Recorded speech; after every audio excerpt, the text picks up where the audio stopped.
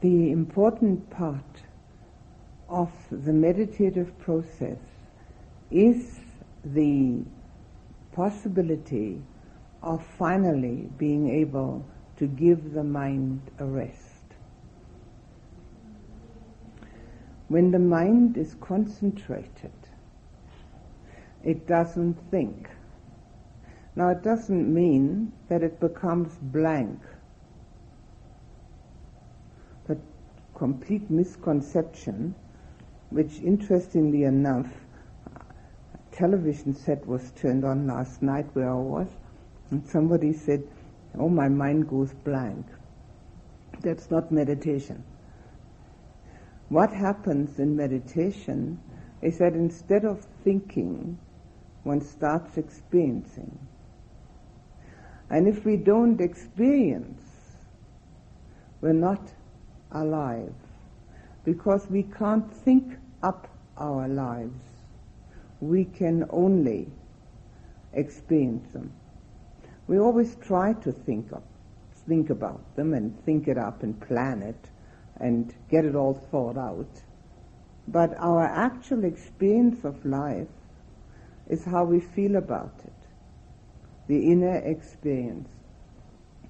So if we manage to become concentrated even for a little while, we are giving the mind the possibility to regenerate its energy. And only then is the mind able to have clarity. Everything else that we think about is always colored and discolored by our own personal wishes, our own personal ideas, opinions, attitudes, likes and dislikes. Never can it be an absolute experience. Never can it be absolute truth. There is, in most people, an inner yearning for a fulfillment which is not to be found in the marketplace. But the marketplace becomes so overwhelming that people think they haven't got time. It's a common misconception, because what is time? Our whole life is our time, and we don't know how long we're going to be here. So that's it, that's the time we've got. Nobody is really totally contented with what can be had in the everyday marketplace consciousness. Most people are looking for something more.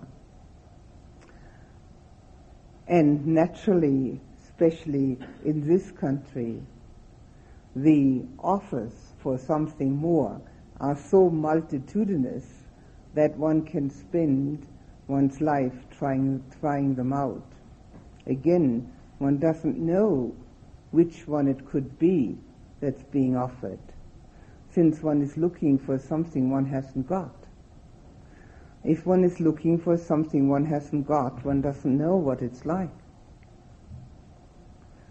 There, one needs a fair bit of wisdom and introspection to make sure what it is that one is looking for.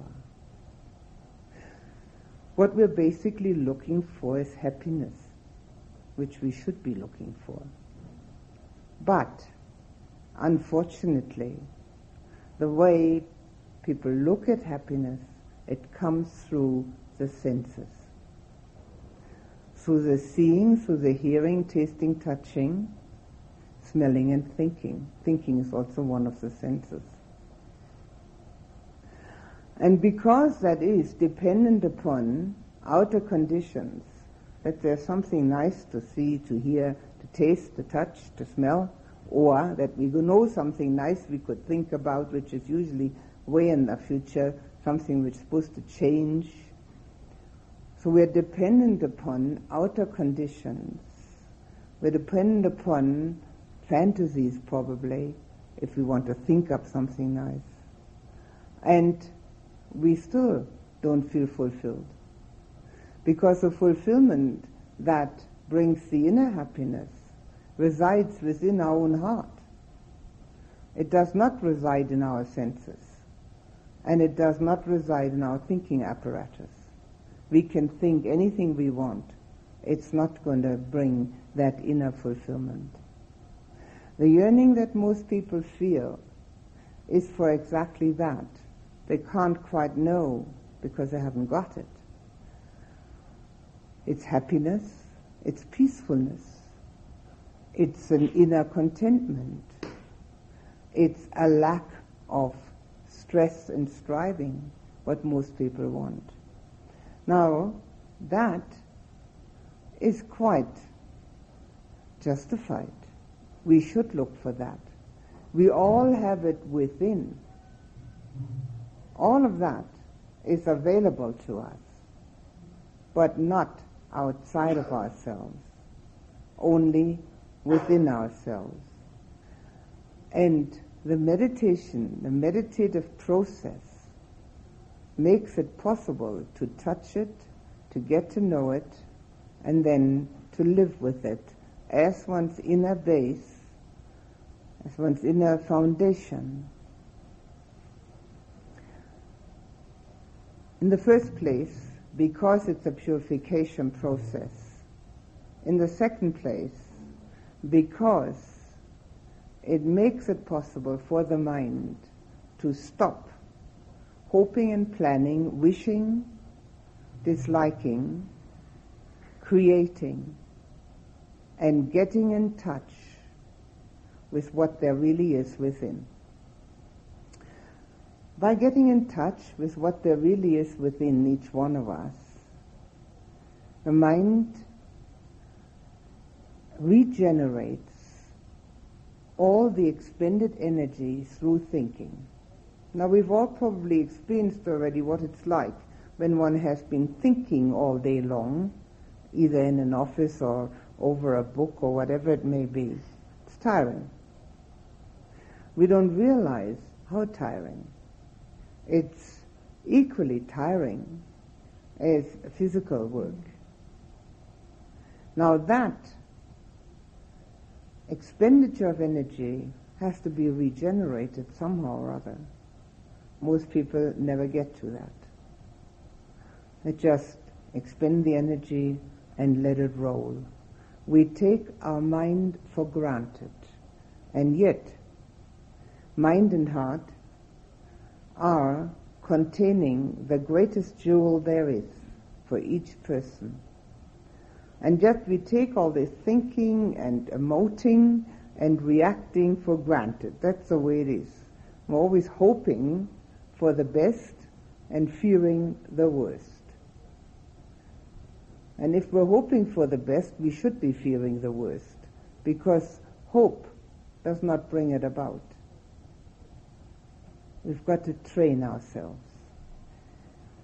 In Pali, the Buddhist language, meditation is called bhavana, which means mind training. And that's what it is. We train our mind so that it does not run from one thing to the next, but learns to stand still and to go within. And as it goes within, it finds totally new facets of being which we were unaware of before, and which contain exactly what we're looking for: peace, contentment, happiness and joy, without outer conditions. If our outer conditions are fine, that's good.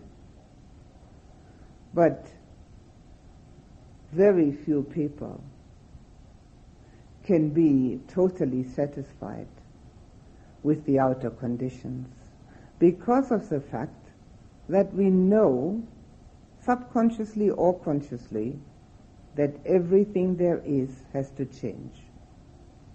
Constant change. So even though we may not admit that to ourselves, there is an inner fear of what we have, which is nice, might change to something which we don't want. And that inner fear prevents inner contentment, prevents that kind of foundation within which is imperturbable. When we have found it within, we know it depends only upon us to keep it. There's no outer condition involved, which means that we become independent. Independence is freedom. And freedom means that we are then in control of our thoughts and our emotions. Most people think they are. Meditators know they're not. Everyone who's ever meditated knows that while one wants to sit here and become totally quiet and joyful and happy, the mind does not play along. It plays its own games. So from that we know immediately we're not in control. Because the mind is not trained, it does what it likes. And the emotions go along not being trained, they also do what they like. We become angry, upset, fearful, envious, jealous, all sorts of unpleasant emotions which cloud our thinking capacity. There is only one remedy. There is no other. People have thought up hundreds of other remedies which appear to be easier. None of them can substitute for getting within oneself and getting in touch with that inner core which everyone has, which is totally peaceful, totally joyous, totally independent. There is no substitute. And it can only be done through the meditative process. Because as long as we think, it's all covered over with thoughts. We can't get at it. It's always there, but there's no way to touch it.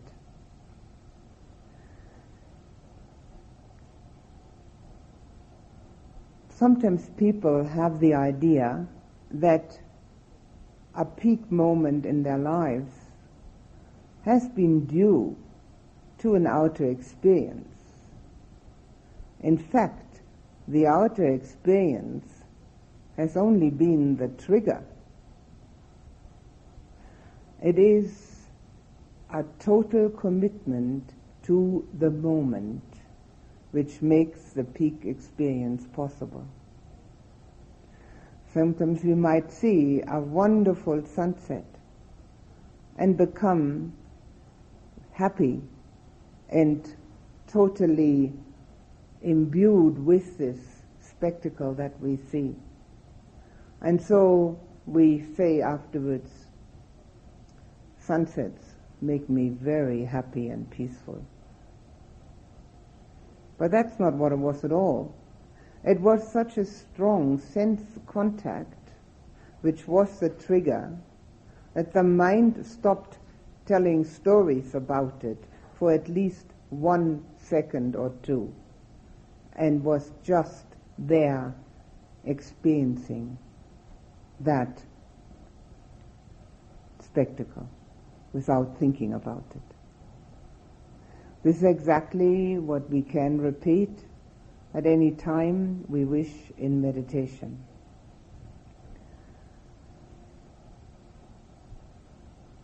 Our emotions need as much purification as our thought processes, because only when our emotions become purified, do we have a chance to have clarity of thinking? It's like this. If we are in an ocean with huge waves, and one of the waves goes over us, all we can see is the water of the wave. We can't look into depth. Only when the wave has subsided and the water has become still can we look to the bottom where we can see the sand or the coral, whatever is to be seen. It's the same with our emotions. As long as they override us, overpower us, are part of the thinking process, we can't look into depth. We only see the emotion. So we have ways and means, besides the meditative process, for purification. The meditative process is an essential linchpin of the whole, because without it, the mind will not have the strength to work on the other purification processes. In daily life, we continue the substitution process that we do in meditation, so that eventually it becomes habit. In meditation, we use the meditation subject, we'll be using the breath, and when the distracting thoughts arise, we substitute the thought with the breath. And also, we will label the thought.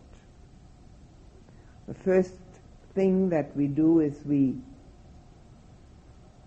understand that there is either future or past, hoping, wishing, distraction, boredom, tiredness, whatever it is.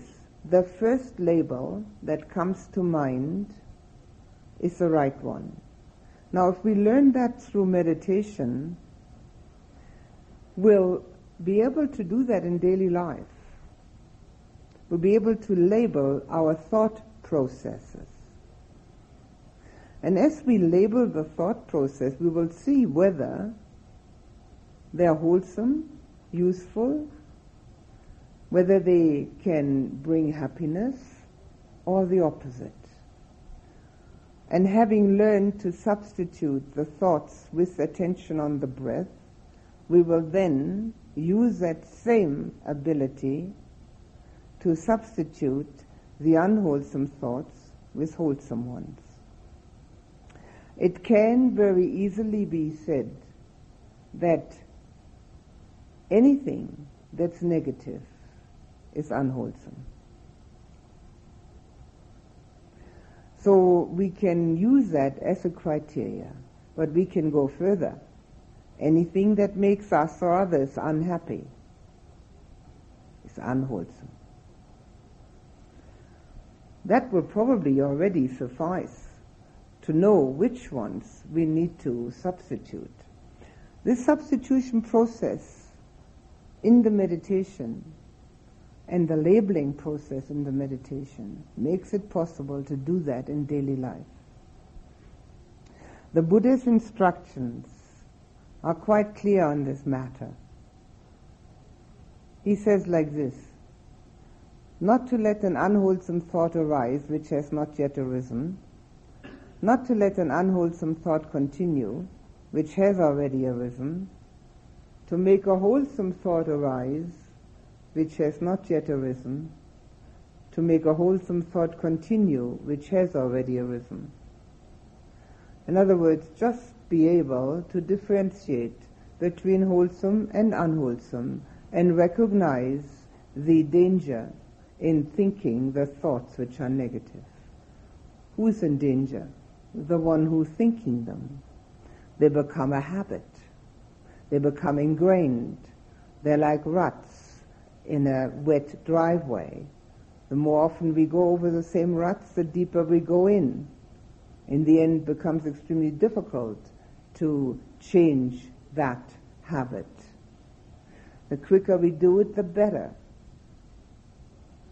Just because we believe that something is of such and such a nature doesn't make it true.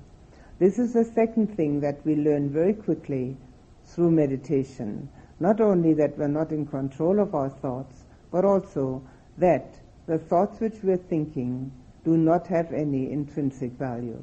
They're just thoughts. Now, mind you, when we have to make a living, when we have to study something, sure, we have to think about it. But those are necessary survival skills. These are not our spiritual lives.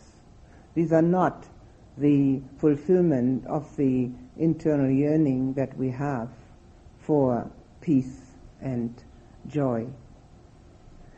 So we see in our meditation very quickly that we don't have to believe every thought we're thinking. They're just thoughts which are rising and ceasing again, coming and going. And most of them in meditation don't make much sense. They're just sort of sprinklings of thoughts. And from that we can see very clearly that what we think in daily life doesn't have to be so. We can think otherwise. And we will see that the positivity, the wholesomeness, the kind of thoughts that bring happiness and a feeling of contentment are the ones that we like to stay with. Doesn't mean that we lose our discriminating facility or capacity. Not at all. We can discriminate between what's good and what's bad, but we don't have to hate that what's bad. We discriminate. We haven't been called upon to be judge and jury. All we've been called upon is to grow spiritually. That's the meaning of a human life. If we've ever wondered why we're here, and usually we stop wondering when we turn 20 or even earlier, unfortunately, because we get too busy, that's what we're here for.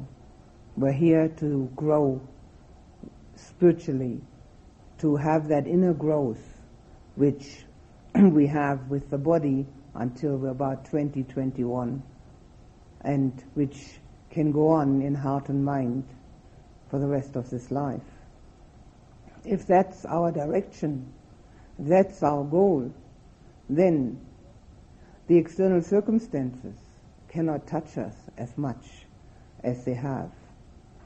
So we have our thinking processes which are being purified through meditation, through concentration, which we get to know through labeling and meditation, learning to substitute the distracting thought with the meditation subject, and which we then continue in daily life, where we can label the unwholesome thought as unwholesome and substitute with wholesome. We also learn that our opinions and attitudes may not necessarily be right or the only ones, and therefore we are much more flexible, and our minds do not get stuck in certain ruts. And the flexibility of a mind means that it has a capacity to grow into a direction where it can take in universal truth. We have the same possibility for purification of the emotions. And I'll talk about that, I'll just mention it now, I'll talk about that later in a little more detail. But as far as emotions go, the Buddha talked about 4 of them, which are the only ones worth having. All others can be substituted with those. They're called loving kindness, compassion, sympathetic joy, and equanimity. I'll explain them in more detail afterwards, and we'll stick now to the thought process which we will experience in the meditation. In order to have concentration, we need a method. Now what we're going to do is nothing but method. Only when we can discard the method do we come to proper meditation. But in order to be able to discard the method, whichever method it is, there are dozens of them, the Buddha taught 40 of them, we need to practice. So the first thing is learning method.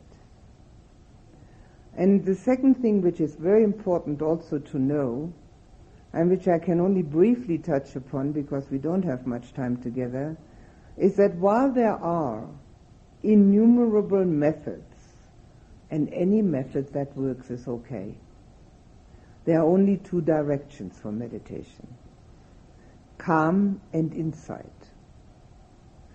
And the word vipassana, which we hear so much, means nothing but insight.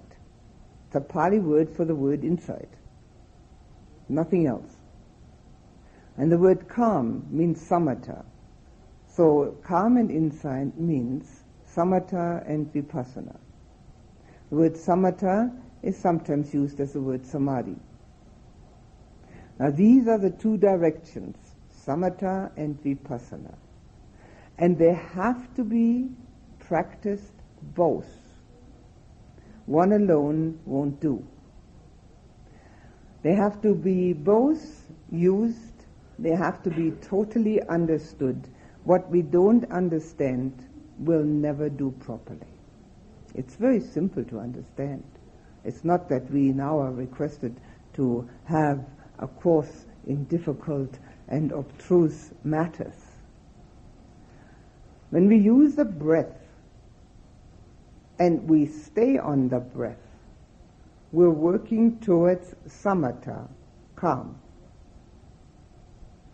When we label a thought, we're working towards vipassana, insight. Dozens of methods. Any one that works is fine. When we recognize the impermanence of the breath, as every breath that comes in is finished, and a new one has to go out, and then that's finished, and a new one has to come in, that's working towards vipassana. The end of vipassana is enlightenment. The word vipassana is sometimes also substituted with the word panya, wisdom. They're interchangeable. They are not a method. Nobody can be taught insight. Everybody's got to gain it by themselves. All we can be taught are methods. And methods are absolutely essential, because if we don't have them, we don't know what to do. So, if we stay on the breath, we will eventually experience that the breath becomes finer and finer. And maybe one day, or maybe immediately, who knows, we can't find it. It's so fine we can't find it. That means that the mind has become so fine that the breath has followed suit. When the mind doesn't think, it becomes finer and finer, calmer and calmer. When that happens, we can't find the breath, or it's so fine, we can discard that as our meditation subject, and the first thing that arises is an enormously pleasant feeling, sensation. If that happens, that's a meditation subject. We don't have a method anymore then. We have started actually to meditate towards calm. Calm has 8 steps. Insight is very often described as 9, sometimes as 12, sometimes 13, sometimes 16, depends how we divide it up. Let's say calm has 8, insight has 9, makes it simpler. I will not be able to tell you all 8 or all 9 in one afternoon. I can only tell you that they exist. Calm has to be practiced because, as I said before, if the mind is not quiet, if the emotions are all over the place, if the thoughts are all over the place, how can the mind get insight? It can't. It has to be totally concentrated, regenerate its energy through calm, and because of that be able to go into depth. Only calm is not the goal of Buddhist meditation. Calm is the means, insight is the goal. Naturally, we use both immediately because nobody becomes totally calm and nobody gets total insight right away, so we use both. Watching the breath brings calm. Knowing that it is totally impermanent, but not just knowing it intellectually, but experiencing it, and also the labeling brings insight. The labeling brings insight into our thought processes and habitual way of thinking, insight into the fact that we don't have to believe it, and insight into the fact that we can substitute. That thinking is just an activity of the mind, which is also very tiring, and that we don't have any control, otherwise we could stop at will. Anybody who ever gets unhappy has no control over the mind.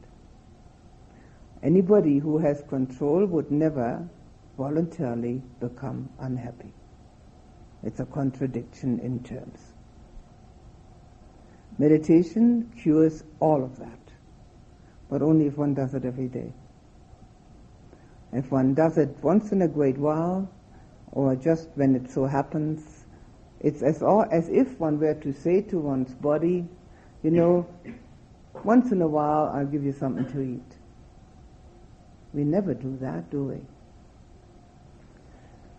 So we have calm and insight as the 2 directions, samatha and vipassana. We have many methods. We're going to use the breath. Now with the breath, I'll explain to you 5 different ways of watching the breath. And then, after I've done that, we'll actually do it.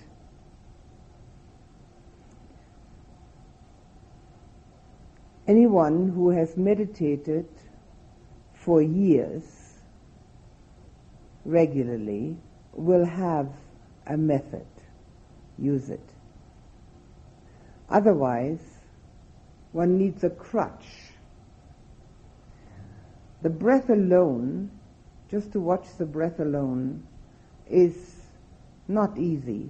One has to become attuned to the breath. The mind has to get used to it. We take our breath for granted. The only time that we are ever interested in it is if we should lose it. Otherwise, we are not even interested in the breath. And yet, it's our foundation for life. If we lose it for less than 2 minutes, we're dead. And yet, we take it for granted. We often have that unfortunate habit of taking the good things in life for granted. This means life. The first way of using a crutch is to count. 1 on the in-breath, 1 on the out-breath. No more than 10. Every time the mind wanders off, gets onto some sort of thought, start with 1 again. It's no use trying to figure out whether one has been at 4 or at 5 or at 9 or wherever. just back to 1. But that's for those people who like numbers. If you don't like numbers, you might like words. Use a word like peace. Peace on the in-breath, peace on the out-breath. If you're interested in the Buddha, Buddho, Buddha on the in-breath, Ho on the out-breath. If you know a better word, use it. Anything that works is fine. The word peace is quite meaningful. Never forget the breath. Always together, the word and the breath. If you don't like that, maybe you have a visual mind. Imagine the breath as an ocean wave, silver, shining, brilliant, coming in and going out. As it comes in, it gets smaller. As it goes out, it gets bigger again. You can use any image. You can use a cloud if you have a mind that's visually inclined.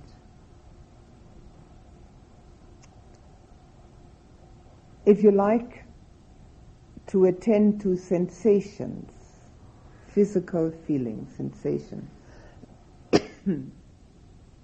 become aware of the sensation that the breath creates first at the nostril, then in the nose, even in the throat, in the lung, wherever you become aware of it.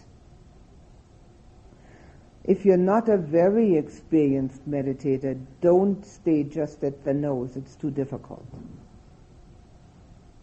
Follow it in. You can feel the lungs expanding. Wherever you can feel something, become aware of it. As you breathe out, again the same process. The lungs might be contracting. If you breathe in and follow the sensation, you can follow it as far as you wish. But when you breathe out and follow the sensation, stay close to yourself. The meditation, the inner foundation that we want to find is within. The further we go out, the less we find it. That's why our thinking processes are contrary to our meditative process, because they're all out there. And then you can use, if you don't like any of those, number, word, picture, sensation, you can use beginning, middle, end of breath, counting 1, 2, 3. But you have to be a little experienced for that, because most people don't even know that breath has beginning, middle, end. They're just breathing, because without it we wouldn't be here. So beginning, middle, end, 1, 2, 3 on the in-breath, 1, 2, 3 on the out-breath. Pick one of those and stay with it. Now when the thoughts come, you may not be able to label each one. Label as many as you can. Give them the first label that comes. What could be more interesting than getting to know one's own thinking processes? There are habitual patterns that we have that arise again and again. So they are also interesting to know. But another thing happens that when you label the thought, you're no longer the thinker, you're the observer. And as you become the observer, the thought immediately collapses, and you can go back to the breath. And from that you can see that we don't have to be the thinker. We don't have to continue with anything that is not appropriate at the time. If we observe it, it falls apart. If you have thoughts, because you have meditated for some time, which are only in the back of the mind and do not constitute a real disturbance, you don't have to label them. Only when they take you away from the meditative process. There's one other thing that should be said, and that's the unpleasant feeling which arises from the sitting position. It is a very interesting learning situation because it is important to realize how we feel about our personal discomfort, whether we instinctively and immediately try to get away from it, or whether we can take our mind off it and put it back on the meditation subject and can see that it isn't important at the time, or whether we insist on being comfortable. To insist on being comfortable makes life difficult. There are many situations where that insistence cannot be complied with. So to watch oneself and see how this works, and then if the mind says it's all very interesting, but I can't sit like that, then change your position slowly and carefully, so not as to disturb the other person and not to disturb yourself. But first become aware of your own reaction to unpleasant sensation. Now before we start the meditation now, maybe there are some questions, anything that's not clear or that I've omitted to say.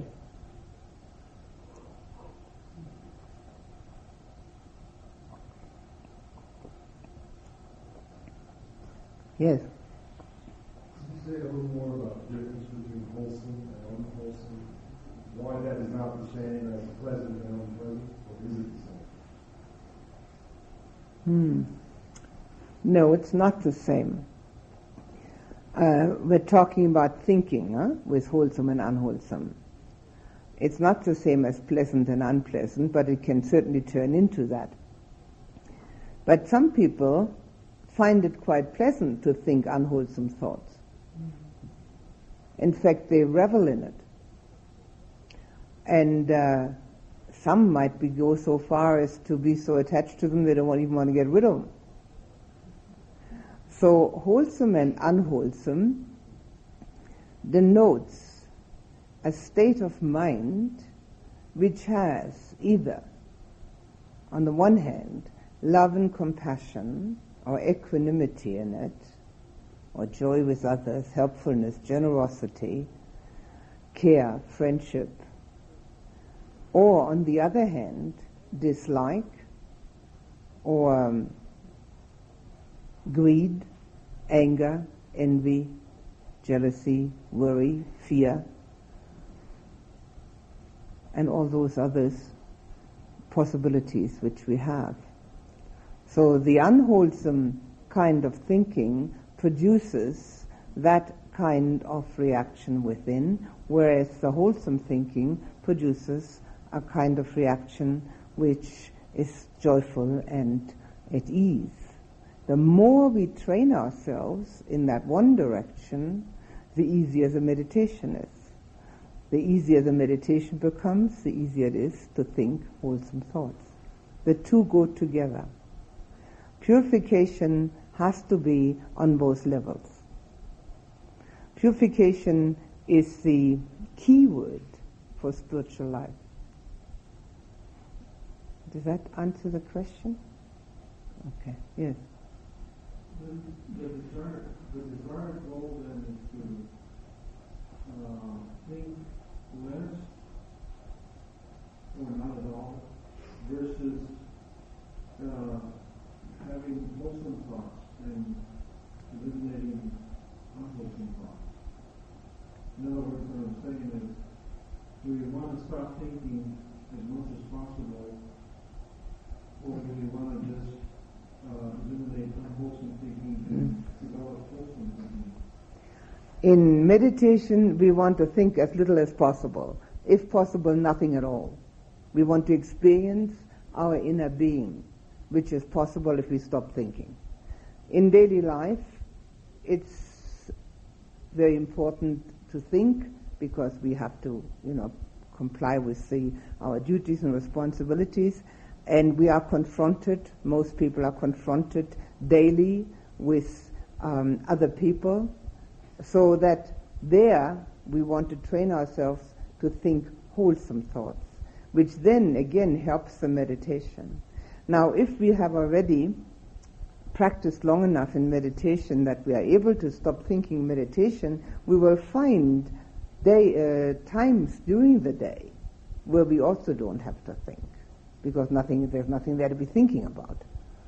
But that needs a little training in meditation, and then the mind can be at rest and just experience its inner being.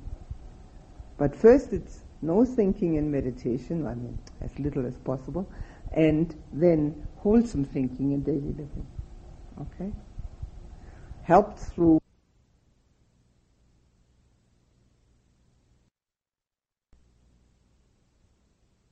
complete lesson in 2 seconds, huh? The sweeping technique is concerned with the attention on the sensation, which comes just through concentration.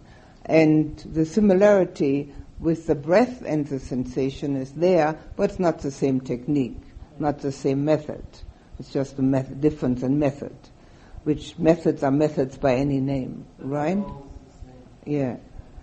Equanimity, meditative absorptions, which I started saying are 8, and the very first one is when the breath becomes so fine that the can no longer be used as a meditation subject, and the attention goes to the inner sensation. That's the way to equanimity. The 4th meditative absorption is the absorption of equanimity. But, there's a but also, it has to be supported by equanimity through insight. Equanimity in daily living arises through insight. But it needs that support system of the meditation, because without that, it's just too difficult. Yeah? Okay, yeah? I was wondering about the labeling technique. Mm-hmm. With thinking. Are you suggesting that we label thought wholesome or unwholesome? Is that the labeling technique you're talking about? No, you can use that, but it wouldn't be as effective, because you'd have to try and think at the time. No, the labeling will usually be future, past, unnecessary, later, nonsense, hoping, planning, boredom, wishing, disliking. Those are usually labelings that we use in the meditation. You can say unwholesome if you have an unwholesome thought. It's not so likely. One usually doesn't get all that angry in meditation. One just gets bored when one thinks about the future and the past. Primarily, most people are planning. You can write novels about the plans they make in the meditation. But if something very unwholesome comes up, yes, then the label unwholesomeness would be useful, but it's not so common. Yeah. That's right, yes. Very general. One sees one's patterns then. Anything else? Yes. My emphasis has always been on just not attaching to either wholesome or unwholesome thoughts, or any thoughts. So, do you think the purification will move faster if you actually substitute, or it's just not attaching to any thought at all? Are you talking about daily living or in the meditation? Well, either. I guess I've never really separated.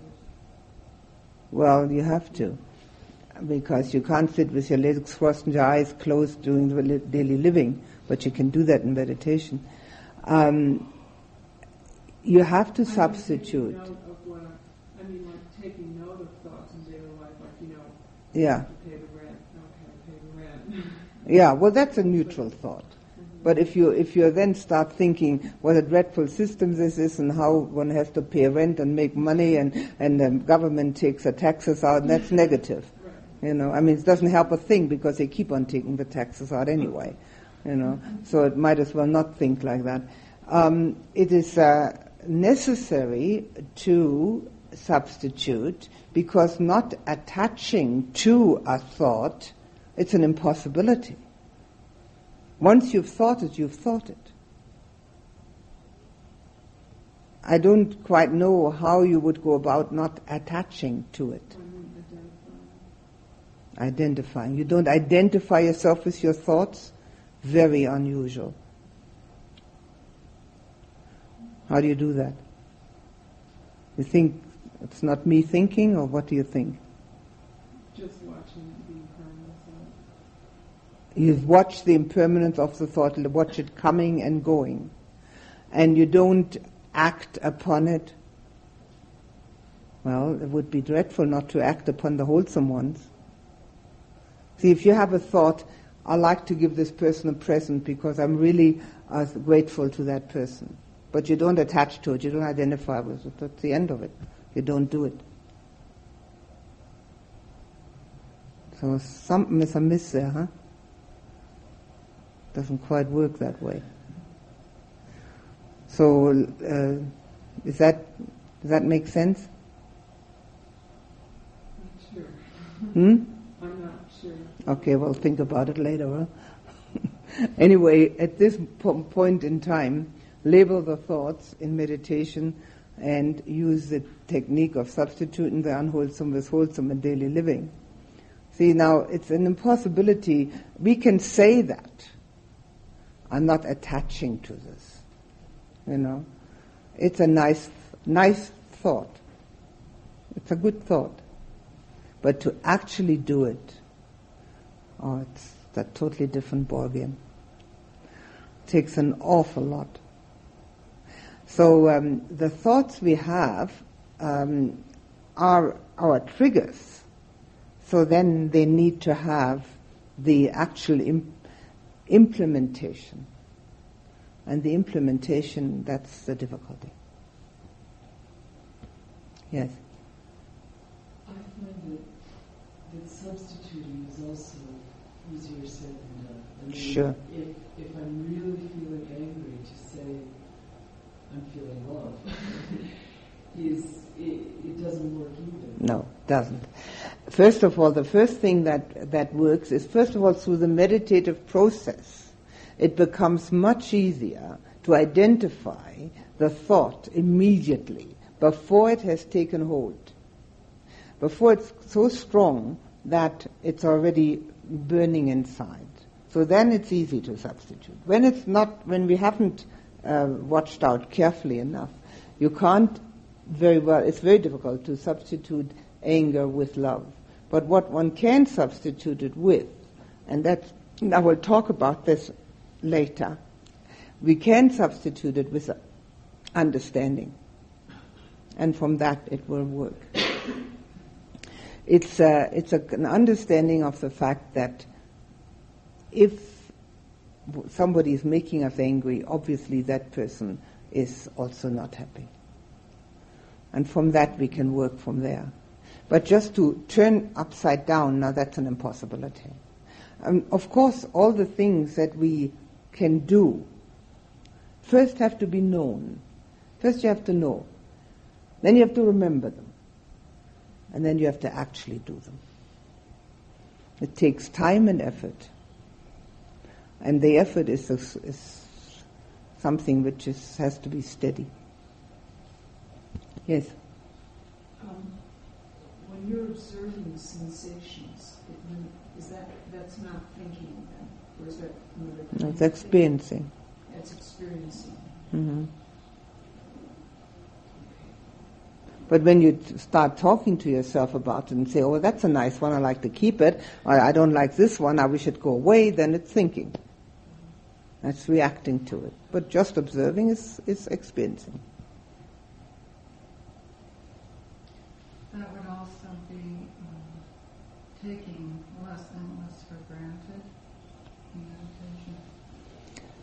meditation. Which are you referring to? The more that you would meditate, the Mm-hmm. less you would take for granted. You were talking about how it takes so much Yes, for granted. yes. You because you get to know yourself better.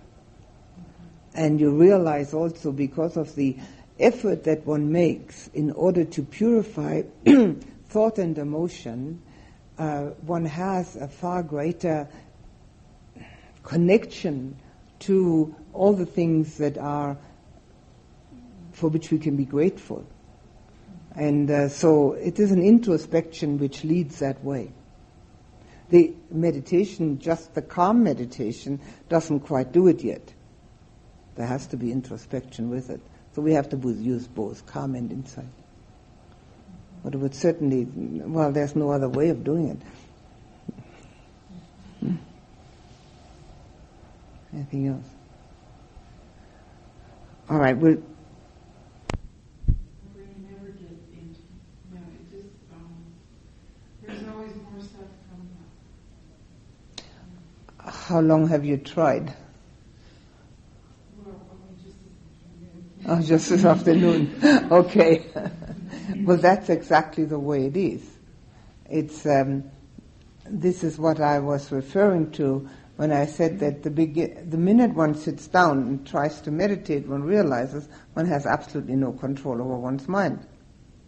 And that should be enough incentive to keep on meditating in order to get some control. So the natural way of the human mind is distracted and looking for something to bring about some pleasant feelings, which one thinks come through thinking, but doesn't. They're a totally different thing when we don't think. But it's natural. That's just exactly the way it is. So it needs practice. Again and again and again. Just like everything that one wants to do well, one has to practice. And here, if we do this well, we have made an inner life happen for ourselves, which cannot be done any other way. So, practice. But that's natural, yes. Were you able to label any of them? Yeah. But then another one came and another one came. Yeah. Well, that's the way it is. And that should already, you see, one gets two immediate benefits from that other than the ones I've already mentioned. One benefit is that the intention of meditating, even if it isn't happening, makes good karma. The intention, I declare, is the karma. It's the Buddha said. So it's the intention counts. And the other thing is, it counteracts our third hindrance, sloth and torpor. Because most people don't want to be bothered.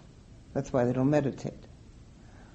And the excuses for that are multitudinous. Doesn't matter which one we use, a time or later or whatever it is. One doesn't want to be bothered. So that's sloth and torpor. And sloth is the physical that arises out of that, and torpor is in the mind. And the Buddha compared that to being in prison. So we immediately, when one sits down and wants to meditate, one is counteracting that particular one. So one has immediate benefits. Whether you have umpteen thoughts or not, that doesn't detract from that. Okay, anything else?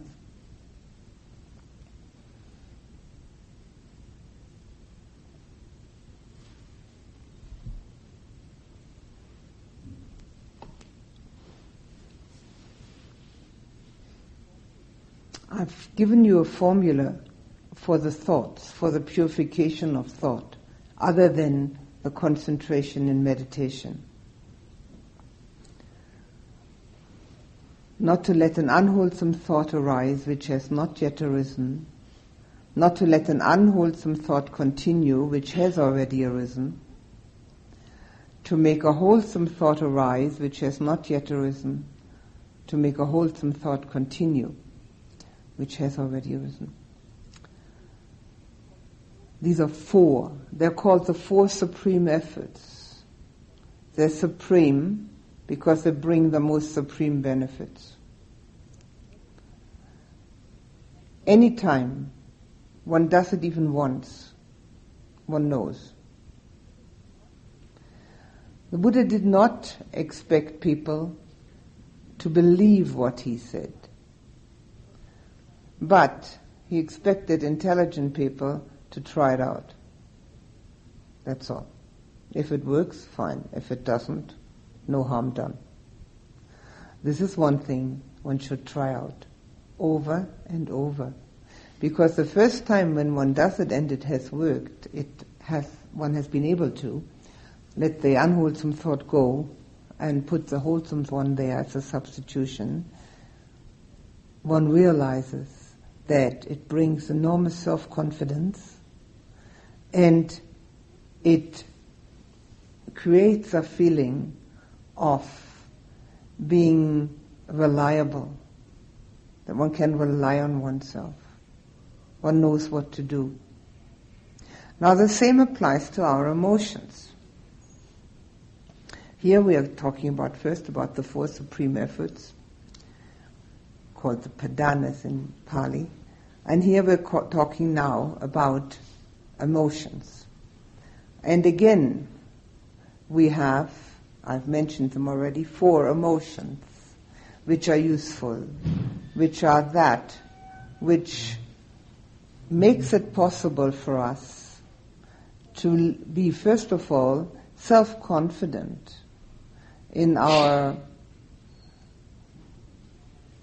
contacts and in our relationships. We feel confident that we know how to handle anything that comes up.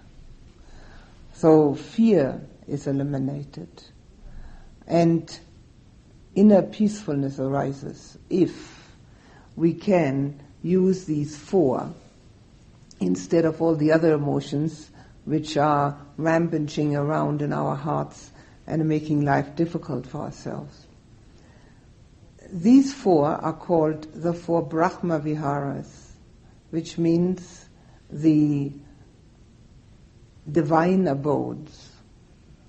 It means nothing else other than if we have those four in our hearts, then we have created an inner paradise for ourselves.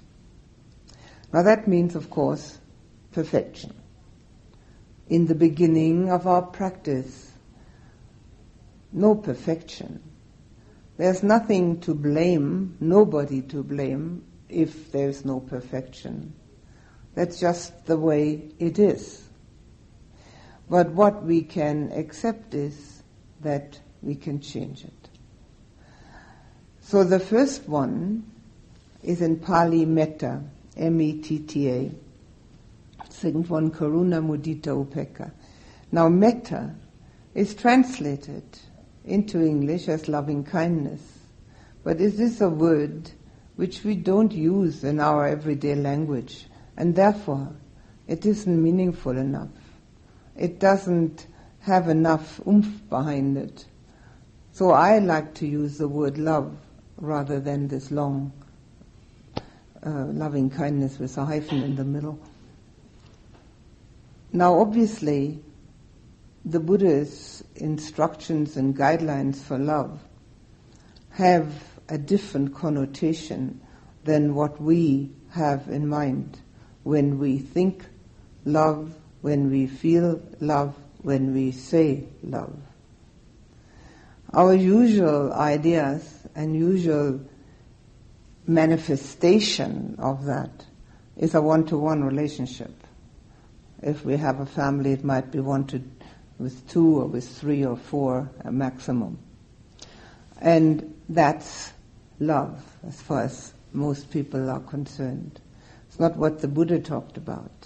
The Buddha talked about love as a quality of the heart, not as a direction towards a person.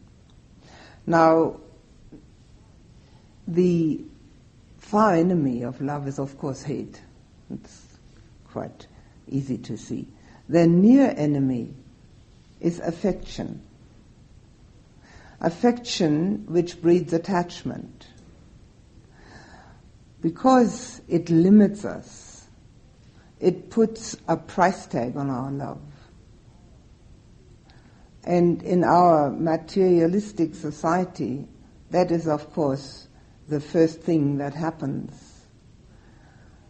The price tag we put on is that that person whom we love has to be present, has to be there, has to remain there, and has to love us back. And if that isn't the case, then it is a cause for great unhappiness and often a feeling of tragedy. Not only that, but even while everything is still going well, this kind of love is tinged with fear, consciously or subconsciously. And fear means hate. Now that doesn't mean that we hate that particular person. What we hate is the idea that we might lose that person. So purity of love is totally unknown. Because purity of love has absolutely no other connotation than the quality of the heart. And it has nothing to do with a particular person. It has nothing to do with a particular ideal. It has no counterfoil. It is strictly that which we have educated the heart to do. Now our mind is there for intelligent, rational, logical thinking. And if we educate it, as we probably all have, because this is part of our society, we can think intelligently, rationally, and logically. All our learning institutions are geared towards that end. Every way to make money is geared towards that end. But there isn't a single learning institution where we can learn how to cultivate and educate the quality of the heart. So we have to do that of ourselves at home. It's possible. Anybody can do it. But there has to be, first of all, the knowledge, the information. Then there has to be the remembrance. And then there has to be the action. It doesn't come by itself. It follows on with the substitution process, which I've already mentioned, and it follows on with the wholesome thinking. It's all part and parcel of the same process. As long as we have personal and limited ideas about loving somebody, we have to remain in that limit where we can actually have contact with that person. So we are dependent. We have a dependency syndrome. And in that dependency syndrome, what happens also is that we try to be lovable and agree to what we mightn't agree to ever, if that wasn't the case. If we weren't lovable, then we think, because that one person doesn't love us, then we think that everything is lost. In reality, there's nothing other that makes us lovable than to love. The whole thing, with the way we're looking at it, is upside down. We're looking for somebody to love us. And then, of course, decent people as we are, will love them back. But the love that somebody else has for us is their love. They can feel it. And they are making themselves dependent. Our feeling of love, if we really want to know what it's like, has to be independent. Independent of whatever there is. Now, in order to make that a reality, the first thing that we have to realize is the difficulty we create for ourselves when we don't love. Now, we hear all these wonderful words and slogans. We should love one another, and we should all be one. I mean, these are nothing but words and slogans until one feels it. And one person who feels it, one single person who can feel that independent love, which is not conditioned, doesn't have any conditions to base itself on, but it's just the quality of the heart, can be of great help to many people around. Looking for love is not the answer.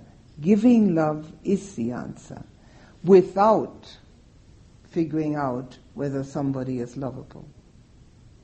To tell you the truth, none of us are completely lovable. If we're going to wait for somebody who's completely lovable, we're going to wait in vain. So we might as well forget about that and just become aware of the fact that we have that ability within us. It's there. It's possible. Now, it's greatly helped if we have some understanding of ourselves, because we can only emit outside of ourselves that which we have found within. We can't be or do whatever we'd like to be or do without having first come in contact with it within ourselves. So the first thing that we can learn about ourselves is that we contain both. We contain within us the lovable and not so lovable. But we also find it difficult to be a good human being. It's not easy. It's not easy to be a human being, so it's even more difficult to be a good one.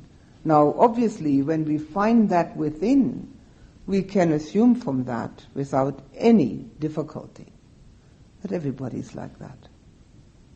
And once we can see that, then it is much easier to learn compassion. Compassion with the difficulties of others. Not judgment, not being judge and jury, but compassion with the difficulties. Some people have more than others. Some people are able to overcome their difficulties. Some are not. Some have them temporarily. Some difficulties go away. Everybody's got them. The Buddha calls this dukkha, D-U-K-K-H-A. The most important word to remember because it contains everything. Can't translate that into one word. It contains all the unsatisfactoriness, all the unfulfilled hopes and wishes, all the unfulfilled dreams and fantasies, all the unrealities that we live in because we haven't seen the absolute truth. All that which we'd like to be and never will be, instead of being what we are. All that's contained in dukkha. And once we have seen that within ourselves, there's no question. Everybody's got it. So then, when we come into contact with someone who's making life difficult for us, for some reason or other, it's unpleasant, it's nasty to us, doesn't talk nicely, the first thought that can come into the mind is that this particular person must have an awful lot of dukkha that particular time. A happy person cannot be nasty. It's not possible. One can't be two things at the same time. So this person is unhappy. So when we see that quite clearly, our reaction can be trained to be one of compassion. And when we train ourselves to be compassionate, then the loving quality of the heart has been aroused, and it's much easier to cultivate it. Another thing which will help us is gratitude. The Buddha said it's a rarity. He said there are 3 rarities. One is the arising of a Buddha, one is a person who will do a kindness, and the third one is a person who's going to be grateful for it. So there's no reason why we can't be one of these rarities, at least one of the 2. We can find so many things to be grateful for. If we could look at our life, at our daily life, and just look at all the things that are happening every day, which we take for granted, having enough food, having shelter, having clothing, having somebody to talk to, being able to be outside and enjoy the fresh air, maybe seeing a beautiful sunset or sunrise. All these things people take very much for granted. Walking on the grass. And yet, these are things to be grateful for. But more than that, every person that we have contact with, we have something to be grateful for. Every single person that we come into contact with is doing something for us. Whether it's a postman that delivers some mail, or whether when we switch on the electricity, it's the people that are working in the substation. Or when we pick up the phone, there's somewhere there that's going to give us a number because they press the right button. Tell us what number to dial. When we buy the bread, somebody had to grow the wheat. Somebody had to clean it up, then to bring it so that it could be baked into something. The baker, the farmer, everybody had something to do with it so that we can eat. There's impossible to be alone. We can sit in a cave somewhere and see nobody, and yet the clothing we wear, somebody's made it. The glasses we have on because we can't see very well, somebody's made them. We can't live without the help of everybody around us. If we imbue our heart with gratitude, we've taken a step towards love. It seems very difficult to love the postman. He might be bringing nothing but bills. And yet, he's part of our life. He's got to be there. Otherwise things wouldn't run the way we would like to live. Wherever we go, there's something to be grateful for. And when that is aroused in the heart, love comes easier. Love is the only emotion that we can rely upon in our interconnections with others, which will bring only good and beneficial results. But that doesn't mean the kind of love that we're used to, the one that hangs on and keeps, the one that wants. It's nothing but the warmth of the heart, which can multiply itself the more it is used. This is a law of nature which people don't want to believe. But once you try it, you'll see it's true. The more you give, the more you've got. And that holds true for everything. With love, it's very easy to see. The more love you give, the more you've got. People are very often afraid to show love to others because they're afraid they're going to be rejected. Well, so what? That's the other person's problem, isn't it? Loving somebody can only be right if it is without that trying to keep and trying to have. If it's only that warm quality. It's another part also of friendship. Friendship belongs with it too. If friendship has love in it, then it is a kind of unselfish giving. The whole of the Buddha's teaching leads in one direction only, and all of the steps on the way are part of the training. The direction it leads to is to lose the illusion which we have about our personal individuality, which is the difficulty that we deal with because we want this person to be not only loved and appreciated, we want it to be safe and secure. We want to protect it, we want to look after it, we want it to have a power base where it can be something. We want to be somebody. We're not content with just being. Well, loving others, being grateful to others, reduces this base of wanting to be somebody somewhat, and just gets in touch with our potential, with the potential of spreading that from our inner being which everybody wants. Love and peace. We don't have to say anything. If somebody walks into our room who's very angry, we can tell just by the way he walks, the way he sits down, the way he grabs the paper. He doesn't have to say a word. The way he scowls, everything is noticeable. He's angry. And the whole room becomes angry. If somebody walks in who's full of love, we can tell. We don't have to even know exactly.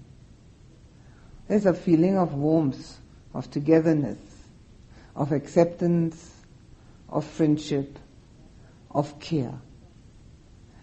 There's a lack of selfishness in the person who loves. And that's what it's all about.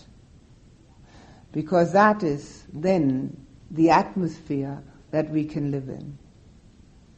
We may have nice houses, and we may have all the material things that we can possibly get, but they don't make our lives.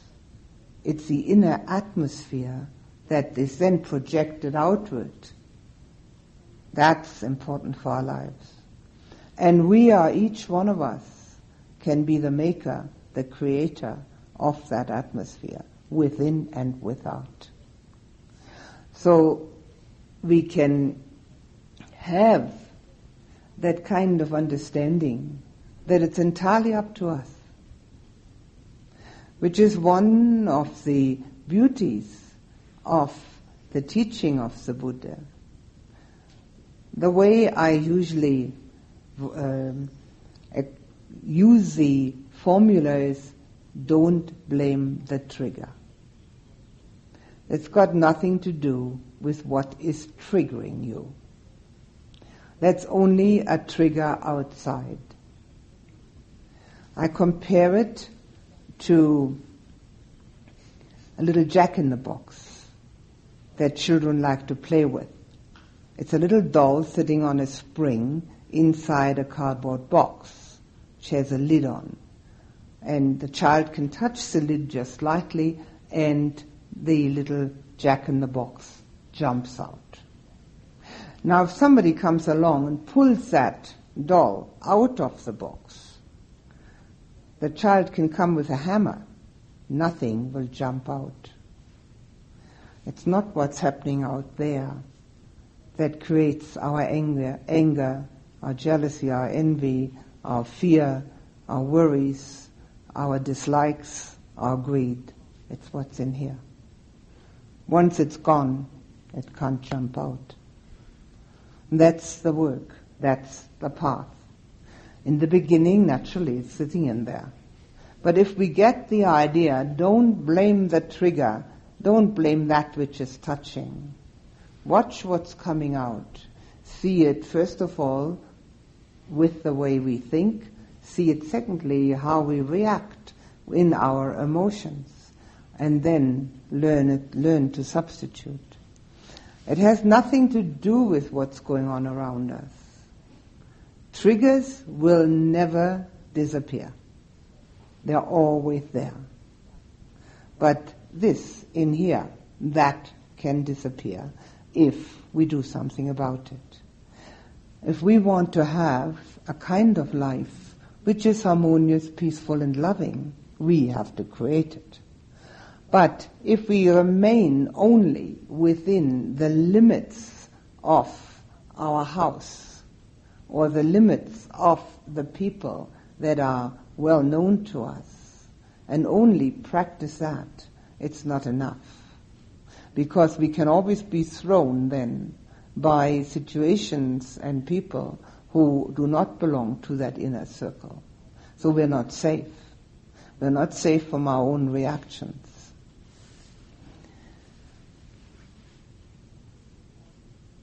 We can use the family or the partnership as a seedbed. We learn what it feels like to have care and concern and love and compassion for another person. And then understand that from that seedbed, the beautiful flowers can grow. We could look at our heart as if it was a garden in which everything grows, beautiful flowers and also weeds. And unfortunately, the weeds always grow in every garden without even being watered. They just grow. So what we have to do and what we can do is cut them down, so that they don't take out all the nourishment out of the soil, that they don't throw shadow over the flowers so that they don't get the sun, so that the rain can touch them, so that there isn't so much undergrowth that we can't even see the flowers anymore. The flowers in our heart is love and compassion. The weeds are the anger and the dislike, the rejections, the wanting, all the things that make our lives difficult. Meditation cuts it down automatically to the extent that we are concentrated. Exactly to that extent.